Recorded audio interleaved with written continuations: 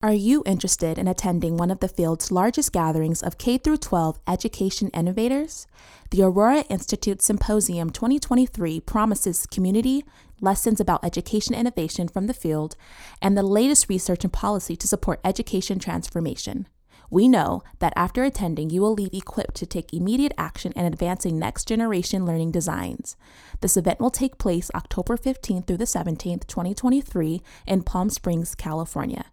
You can find out more at aurora-institute.org.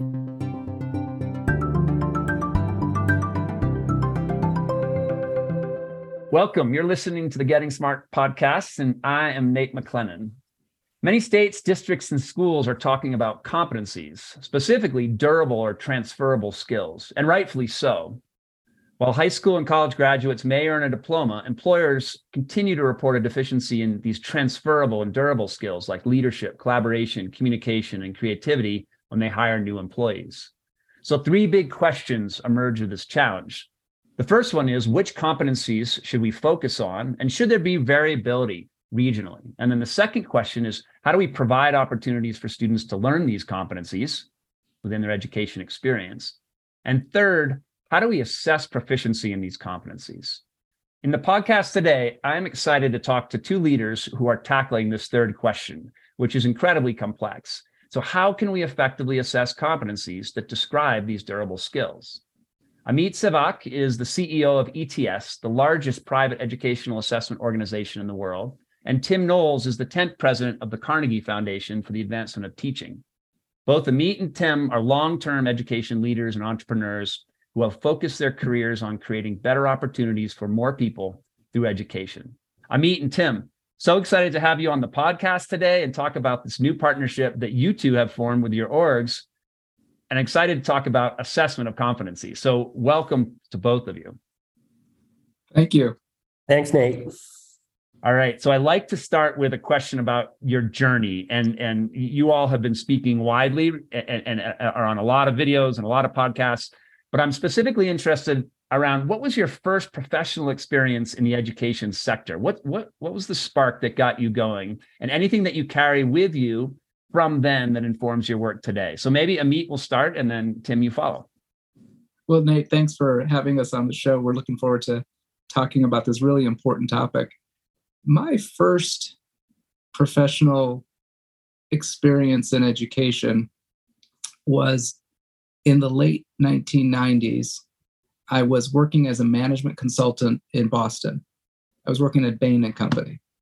And I was working on a whole range of clients: telecommunications, retail banking, the auto industry. And one day, a individual who was starting up a charter school came into our office. And she had mentioned that she was just getting started and that she was trying to create one of the first charter schools in Massachusetts. And she'd gotten the approval to launch this school. And she was really looking for consulting help. And so at the time, I and a couple of my colleagues thought, wow, this would be a great opportunity to apply management consulting principles. How do you devise a strategy? How do you recruit leadership? How do you think about differentiating that charter school versus the public schools in the area? And so as we started getting into it, we said, hey, yeah, we'd love to offer up some number of hours, essentially to donate time to help her out. And that project really inspired me because I got to apply management principles on how do you lead, how do you apply technology, how do you establish incentives, how do you build an operating system. And we started to apply that to the education space, this kind of blending of the business world with the education world. And that project led us to an idea to launch a nonprofit, which we called Inspire, which was specifically focused to help first-time leaders in education to get started. And over time, we were able to scale that up across multiple offices, multiple cities. And basically, it was management consultants donating 5 to 10 hours a week of their time to work on education-specific projects. What inspired me with that was that it made me realize what's possible by mixing the world of management and business with the world of education and nonprofits. It also really inspired me, Nate, to really be seeking to partner with entrepreneurial folks, with entrepreneurial-minded individuals, and that it is possible to do something disruptive and creative in education. So, in some ways, the spirit of that still lives on in this new partnership that Tim and I are creating here between our two organizations, ETS and Carnegie, this notion that we can start something new, start something disruptive, mix experiences from operating organizations like ETS with nonprofit mission-driven organizations like Carnegie, and really together try to innovate in a new and scalable way. Thanks for sharing that. I imagine so early to mid 90s, you're in the beginning of the big charter boom, and there's a lot of educators who have been teachers and even principals, but then are starting their new schools. And no one really teaches you much about that in the ed schools, about education entrepreneurship. So I appreciate that work and how it carries on. Tim, what about your journey? I started as a teacher of African history in Botswana before apartheid fell. And so just to our south was one of the most problematic regimes in the world. And my school and my students and my fellow teachers were very involved in the struggle in Southern Africa, South Africa in particular. And our school was, in essence, on the Underground Railroad for the ANC that was actually the African National Congress that was actually on the front lines of that struggle. So very early on, I got a sense that education at its heart was fundamentally emancipatory. And it, when done well, it was about much bigger things than the disciplinary knowledge or the particular lesson of the day. It was then about 20 or 30 years later, when South Africa was free, I went on a trip to South Africa and met with extraordinary people who'd written the Constitution, artists and activists who'd really been there throughout the struggle. And to a person, they said the people who moved the needle in South Africa were teachers and students. So that's my grounding. My grounding is that everything we do has to have our eye on the larger prize. And in terms of the partnership with ETS, it's really about that. It's can we propel millions more young people in our country, underrepresented, low income, first generation young people into purposeful lives and careers. If we get the core of our educational enterprise right. Great. Yeah, what an amazing connection to bring forward. And I do believe deeply sort of the educators and the young people first, right? That's how we lift up great ideas. So then let's pivot now to this big partnership that you've announced. It's two big organizations coming together for a common goal. So when people ask you what this thing is, and you only have a minute or so you don't have a long time, how can you explain it succinctly? So Amit, how do you talk about ETS's role in this, and then Tim, Carnegie's role in this? We are looking to evolve education to become much more focused on skill development at its core. That the future currency of education will be the skill, not just time. In the past, the number of hours that one spent in a chair was largely the driver of did you progress in school, whether it's K-12 or higher ed. We call it credit hours or Carnegie units in higher ed, and similarly, such units exist in the years of K-12, particularly high school. And so we want to go from time to skill as the primary driver. And the way, Nate, I've been most visually explaining this is when we think about a transcript. Historically, when we think about a high school transcript or a college transcript, you've got your list of courses, you've got your grades, and you've got your attendance. And that piece of paper is essentially the reflection of your having progressed through and completed a certain level. We would like to propose a basis of transcript that's not around completion of courses that are largely time-based, but really a skills transcript, which is a reflection of what skills did you pick up and have been verified through rigorous assessments during your journey in school. And so we're starting in K-12, and we anticipate to get into higher ed and beyond.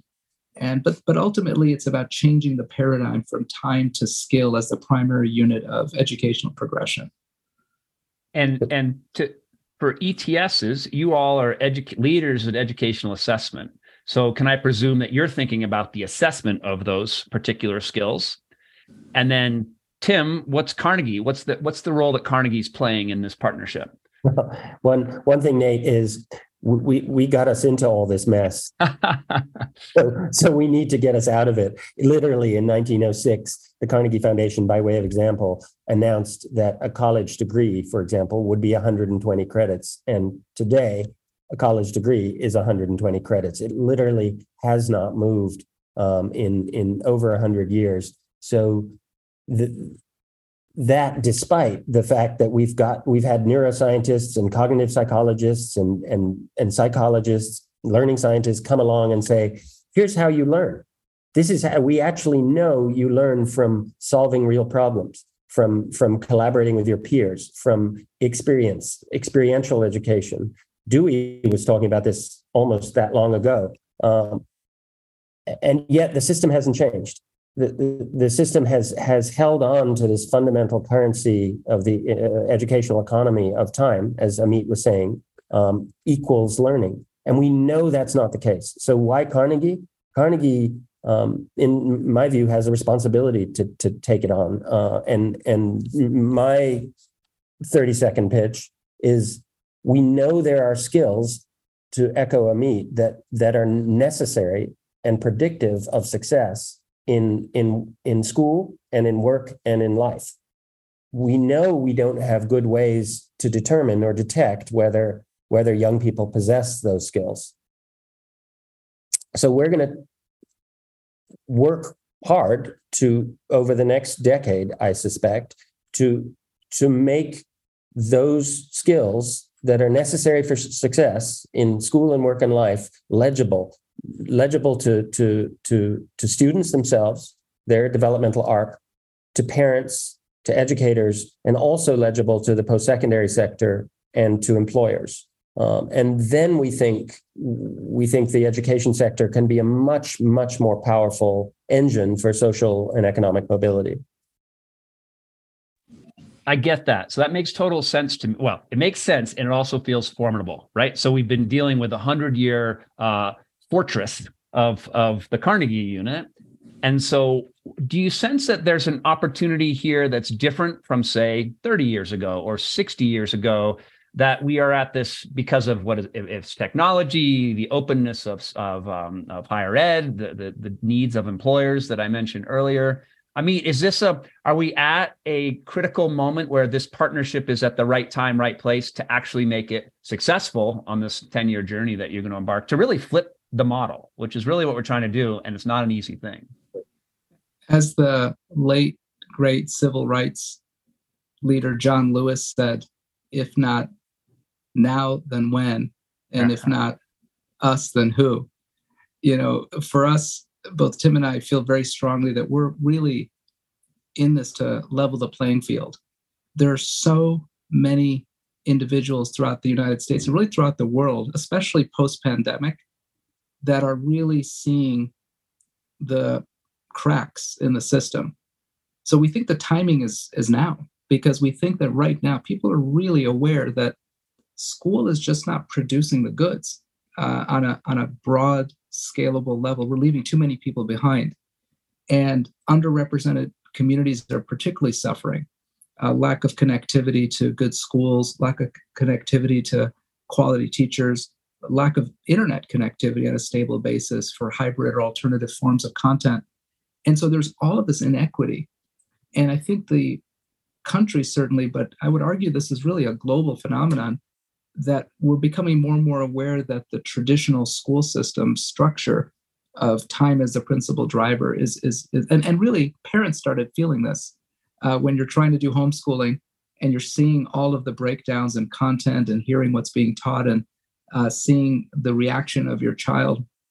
I felt this personally with 3 kids doing hybrid schooling during the pandemic. And so I think there is a broad sense that we can do better, that we can do different. The other thing, Nate, that's driving this is the way in which technology is really ripping through, where kids in elementary and middle school are really getting their primary content for so many learning topics through YouTube or through Snapchat or through TikTok. And you're seeing all of this digitally enabled learning that's happening that's outside the classroom. So that's the pandemic, it's the inequities, it's the technology, particularly with AI now ripping through the system, that I think we're all looking for something different. And so our proposal is that the solution is really going to focus on those type of skills that are ultimately uniquely human. Those type of skills, Nate, that regardless of where AI goes and how it starts to automate certain processes, handle certain problem solving, certain computation, certain pattern recognitions, that basically is what AI drives, that ultimately, even in that digital AI-enabled world, there are still certain fundamental skills that are power skills, durable skills, human skills.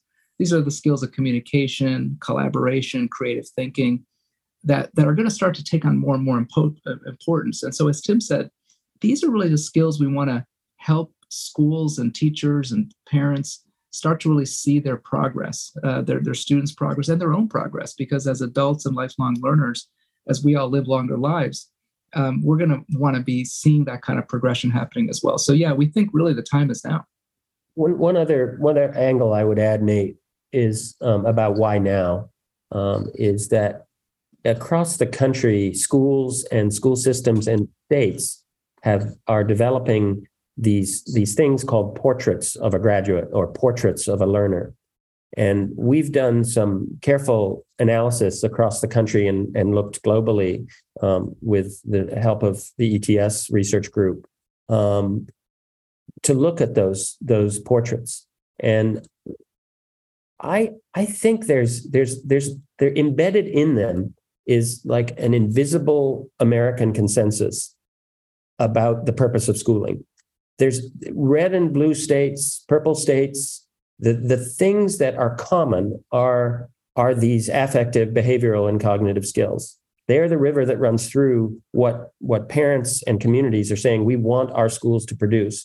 So I think, in spite of the polarized nature of our political discourse, there is this pretty remarkable agreement that we need to our schools and our educational systems to be focused on these things. And the amazing thing about that consensus, in my view, is that it lines up with what predicts success. So it's actually not only what people in communities are saying they want for their young people, but also what will be good for them, particularly given the ambiguities of the economy as we look forward. So I think that's another reason for why now. And we've spent a good deal of time in the last 6 or 8 months talking with leaders from across the country, from many different stakeholder groups, teachers, state leaders, parents, civil rights organizations, and there's probably because of the pandemic, there's a vast number of people who are leaning in, saying, how can we press go? We're interested in joining on this adventure. Yeah, you've answered a bunch of the questions that have been spinning around in our heads at Getting Smart, for sure, is that we help organizations build portraits of graduates. I built one for the school that I was involved with, and I'm seeing it in states. And there's some states like, for example, Utah and South Carolina and others that are leading the way and really interesting models. And I've always thought about this Venn diagram of overlap, like how much do these portraits all overlap? And certainly there's a lot of overlap. Do you think that in a country like the United States, where we have such state level control over the education systems with some Fed influence, but state level control. Do you have a sense that there's going to be a universally accepted set of these skills? Or do you think that there's going to be local, regional, statewide variation that will then tap into a larger database? We're trying to understand what that mix is. It going to be select from a bunch and choose a subset of, or will it be everybody adopts holistically? What are your thoughts on that? Just quick, but I think that's a really interesting question. We have to remember that, like, at the foundation of the American educational system is an idea called democratic localism. And we're not going to upend that. There are however many thousands of school systems, I think 19,000 or maybe more around the country, that all put their stake in the ground. So in order to do this effectively in that context, we have to be doing it in a way that allows for local communities to select the skills that they think are most important, whether that's relative to their post-secondary aims for their young people or their employment aims, or both. So we are going to build this certainly with that kind of flexibility built in, so people can find their priorities in the work, rather than suggesting that there's a sort of consistent set of skills that everybody everywhere needs to focus on. Yeah, I agree. And I think that the way to think about the partnership in that soup of the American democratic decentralized approach, Nate, is that each state, each school district can have some flexibility and ought to have that flexibility. That's a key part of how our education is set up. And I think, Nate, it's particularly important that they do, because I think that if we think about where we're sitting today, a baby is born today. What are the skills that we as society, that we as Americans want that baby to have? What's the job in 18 years or 20 plus years that baby will be doing? What is the type of civic engagement we want that baby to have? What is the digital literacy requirement? And I would argue that we don't know. We actually don't know, because the pace of change that's happening in our society, in the way we are deploying technology, our media ecosystem, the way our political institutions are responding to all of these forces, there's a lot of ambiguity in a way that perhaps 30 years ago or 20 years ago, we would have a little bit more clarity. And certainly 500 years ago, we would know 20 years out what the probability of skills were that were going to allow someone to survive and thrive. We don't have that level of confidence because of just how many forces are at work today. So I think that the opportunity to experiment, the opportunity to try different things and learn what's happening in Wyoming versus Massachusetts, what's happening in Maryland versus California, red states, blue states, purple states, I think actually that's okay, because we're all trying to figure it out together and we can learn a lot from each other. That being said, what the Carnegie ETS partnership with this new initiative on skill-based assessments is really looking to do is that the first thing we're looking to do is to set up a common skills framework. So what we want to have is a common vocabulary, a common approach to thinking about it, so that there's interoperability, so that when we're seeing a skill being assessed in New Mexico, we can say in Utah, that's the type of skill that we're talking about.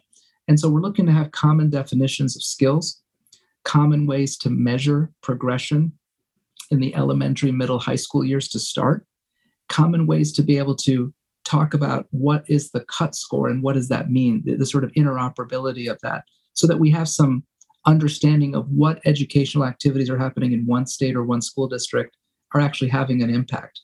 So we want some opportunity for speaking the same language as we move forward. So a common framework, but a lot of diversity to pick and choose, we think is a good thing.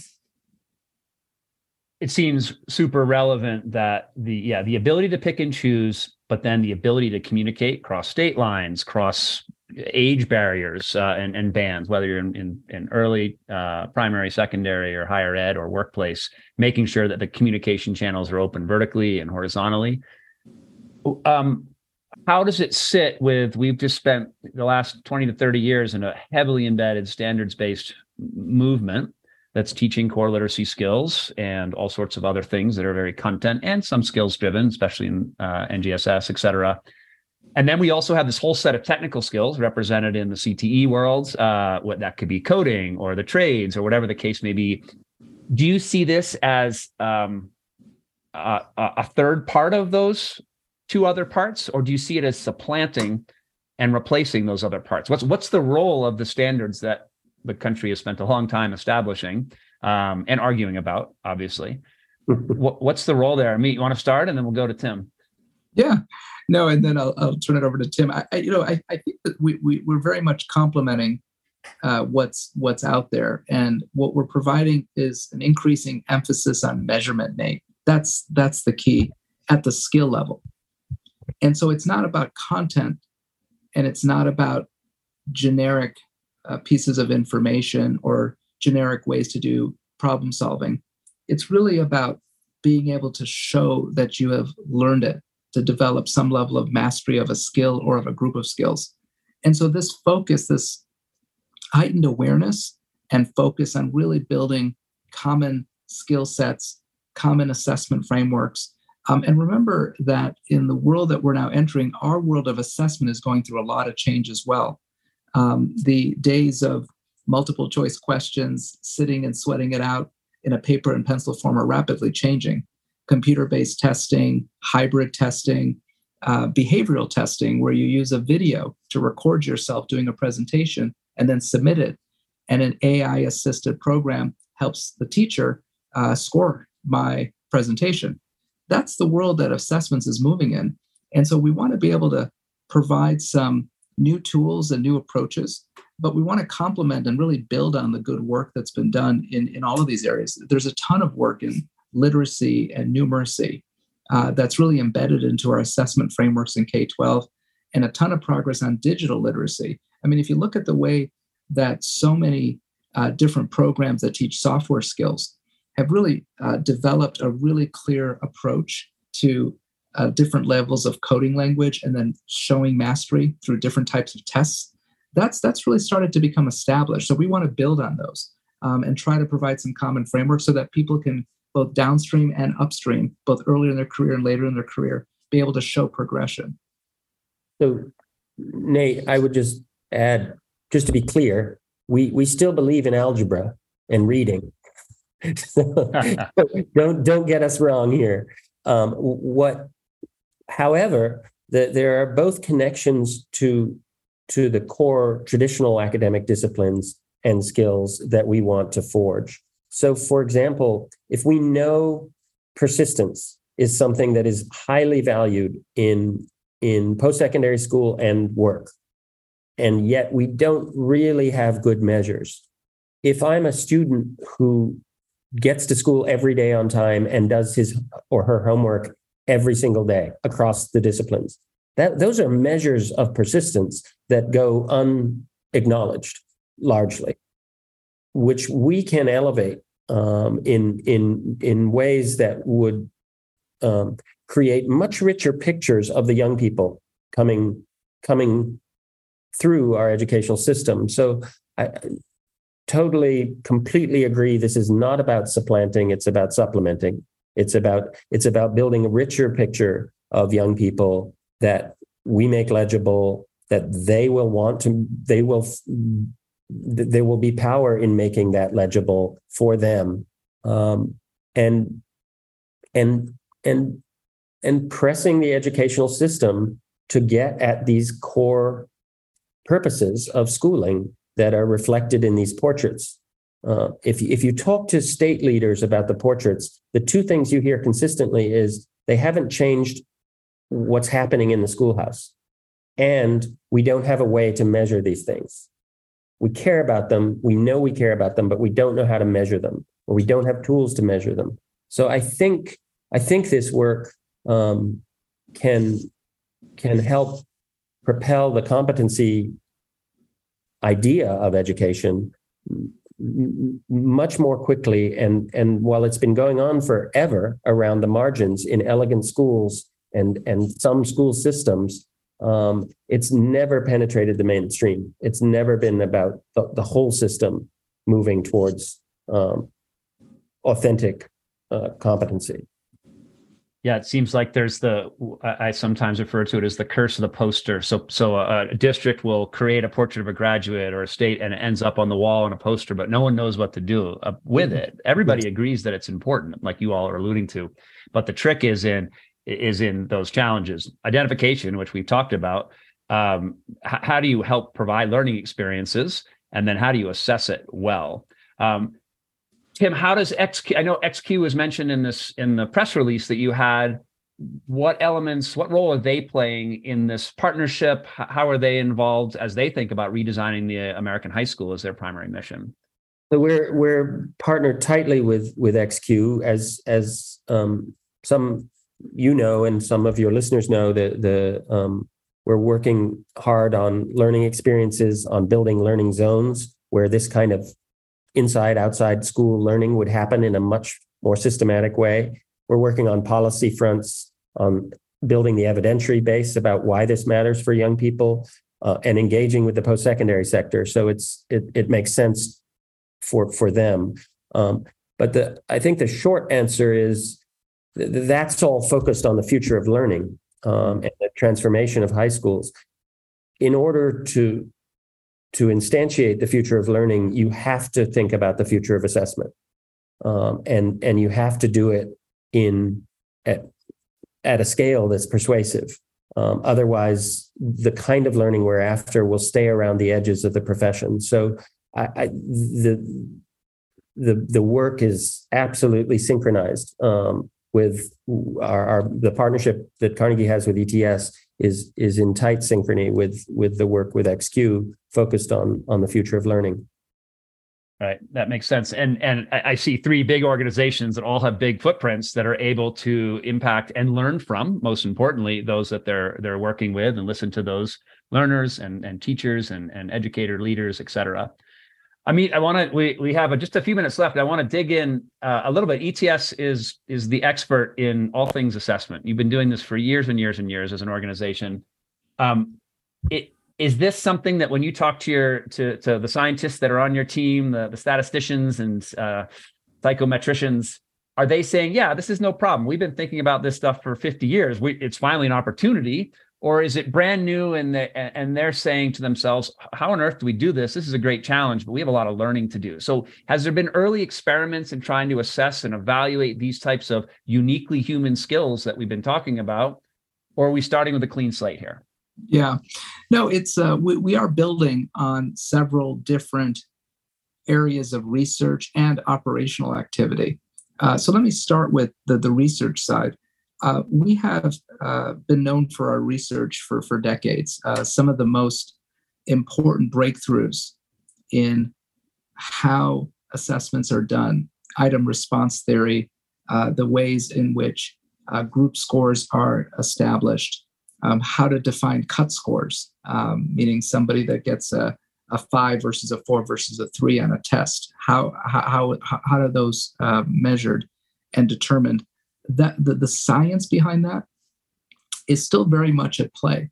What we're looking is we're pointing to particular kinds of areas that we want to now measure that are less driven off of the content in the classroom, or less driven off of particular entry requirements to get into, say, college, for example, or grad school, and really looking at the workplace. So I think one shift, Nate, that's becoming increasingly important for us is we're now looking at what do we anticipate in the next 3 to 5 years, and then in the 5 to 10 year range are going to be the skills that matter the most. Because what's a job? A job is a bundle of skills. And we know that the half-life of most skills for most white-collar jobs and even blue-collar jobs is shrinking. So if I'm learning a new skill as an entry-level employee, that skill has a half-life of about 4 years.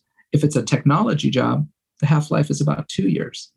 And so in this world of constantly changing skill requirements for jobs, we're seeing a huge opportunity for ETS to help employers, to help educational institutions, and then to help the individual by understanding what are the ways to demonstrate mastery of those skills.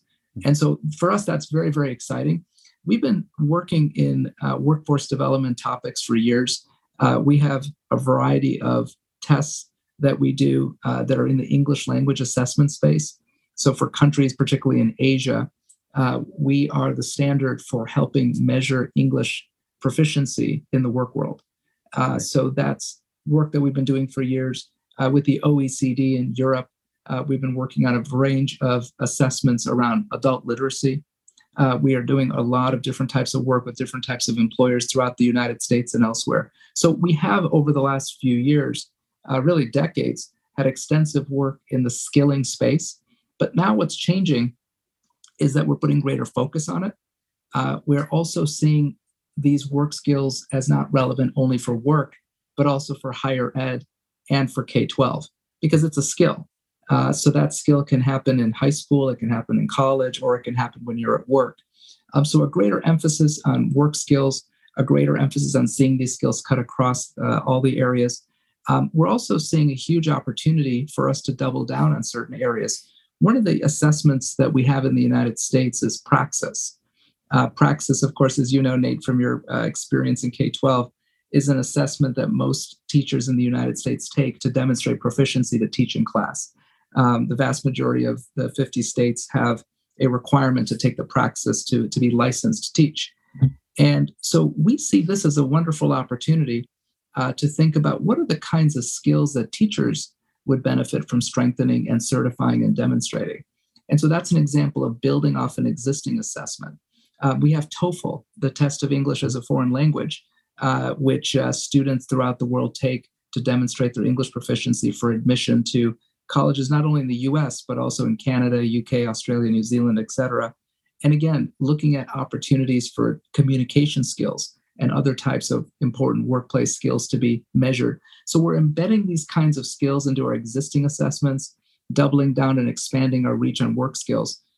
The last thing I'll mention that is new to your question about what are we adding more focus on, we're adding a ton of focus, Nate, on the ways in which AI is changing everything. We have at ETS an AI lab that we've had for the last couple of years. We have over 100 individuals that are 100% dedicated to building capabilities with AI for assessment purposes.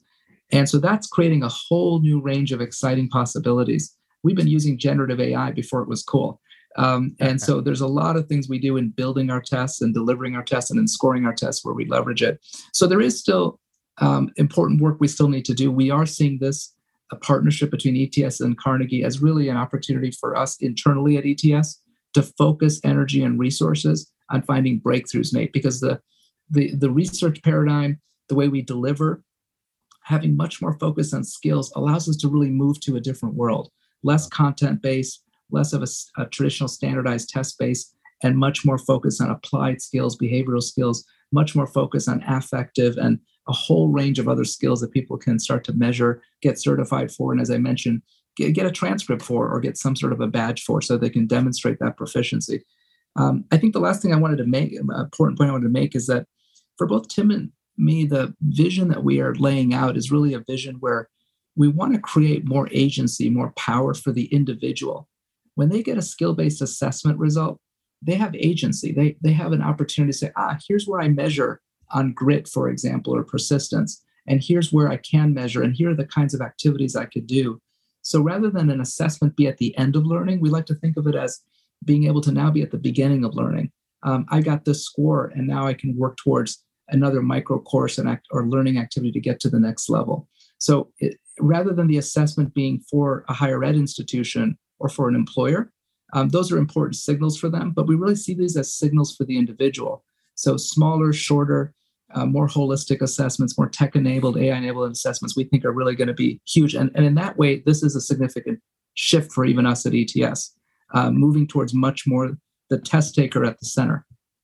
Yeah, think about how much the learner, the test taker, will benefit from getting quick feedback on skills that they can apply right away, rather than the system we have now, which is a much more test, delay, get result, not actionable, et cetera. So we're at the end. I think we could talk for a long, long time because I have so many more questions.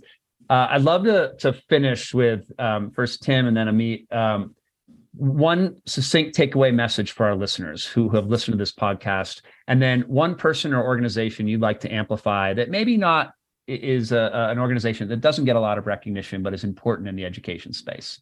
So, Tim, what do you have for us? Message: we need to build an educational system that's skills-based, that doesn't conflate time and learning or place and learning. An amazing innovator, Fred Swaniker, runs something called the African Leadership University, aims to educate 3.5 million young people in the next 15 years, has completely turned upside down what the model of learning should look like for young people who finished secondary school. Highly experiential, lots of peer-to-peer learning. About 5% of the experience is classroom-based. Worth keeping an eye on, Fred. Okay. I'm going to look him up. Amit, what do you have for us? I think in a nutshell, visualize a country in which we are able to all have ways to measure and ways to demonstrate skill progression. Think about just what that's going to do to create individual mobility, confidence, job prospects. I mean, it just changes the game when we see each other not for what we've done, but what we are and can be, and where the opportunity and the encouragement to pick up new skills, to learn new skills is really at the center, where the skill becomes the new currency for American education, and where we build our entire ecosystem of K-12 higher ed workforce on encouraging people to do that. I'm very inspired by that. And an organization that's in that space, Mastery Transcript, is an organization that's really doing exactly that. It's looking beyond the traditional transcript to more skill-based. And I think that could be an example of the kind of thing that we'd like to see happening across the country. Yeah, I appreciate that. We are good friends with the MTC crew and know that there's a lot of intersections in our worlds with you all and what MTC is doing and how they're piloting across the country. And really, they are building the relationships with higher ed to send out proficiency-based and mastery-based transcripts. Thank you so much. I think a couple just key takeaways. This was great, informative. I'm so excited. It gives me the chills to think about, imagine the world that we are in a skills-based rather than a time-based system. I think it opens up all sorts of pathways. I think it's more equitable. It's more transparent for learners. And then ideally makes it better for both higher ed and employment for both those going in and those institutions receiving those individuals. And then the second thing, I think that Amit, you use the words, what is uniquely human? And I think we are approaching that really interesting discussion when we think about artificial intelligence and its ability to produce and create, is what are those things that are uniquely human, and how do we help develop those and assess those and help young people move forward and so that they're successful in their worlds in an increasingly complex, uncertain and volatile type future. So thank you both so much. Real quick, if people want to get involved or learn more, Amit, where can they go on your side? And Tim, where on your side? On our site, come to ets.org. We've got a ton of information about the work we're doing on skill-based assessments. Folks who are listening out there, I hope you learned something about the movement that's happening and the right time and right place that it's happening to help all people learn and succeed. So thank you very much, Amit. Thank you very much, Tim. And appreciate all those folks who are listening out there. Thanks for tuning in to the Getting Smart podcast today. We want this podcast to be actionable, insightful, and a great way to learn about what's next in learning. In order to stay on the cutting edge, we need people in the field to tell us what they're hearing, what they're wanting, and what they're needing to learn more about. Got a topic or a guest in mind? Send your recommendations to me, Mason at gettingsmart.com. And if you like what you're hearing, don't forget to leave a review in Apple Podcasts or subscribe wherever you listen. Feel free to share the podcast on social media using the hashtag GSPodcasts. Thanks so much.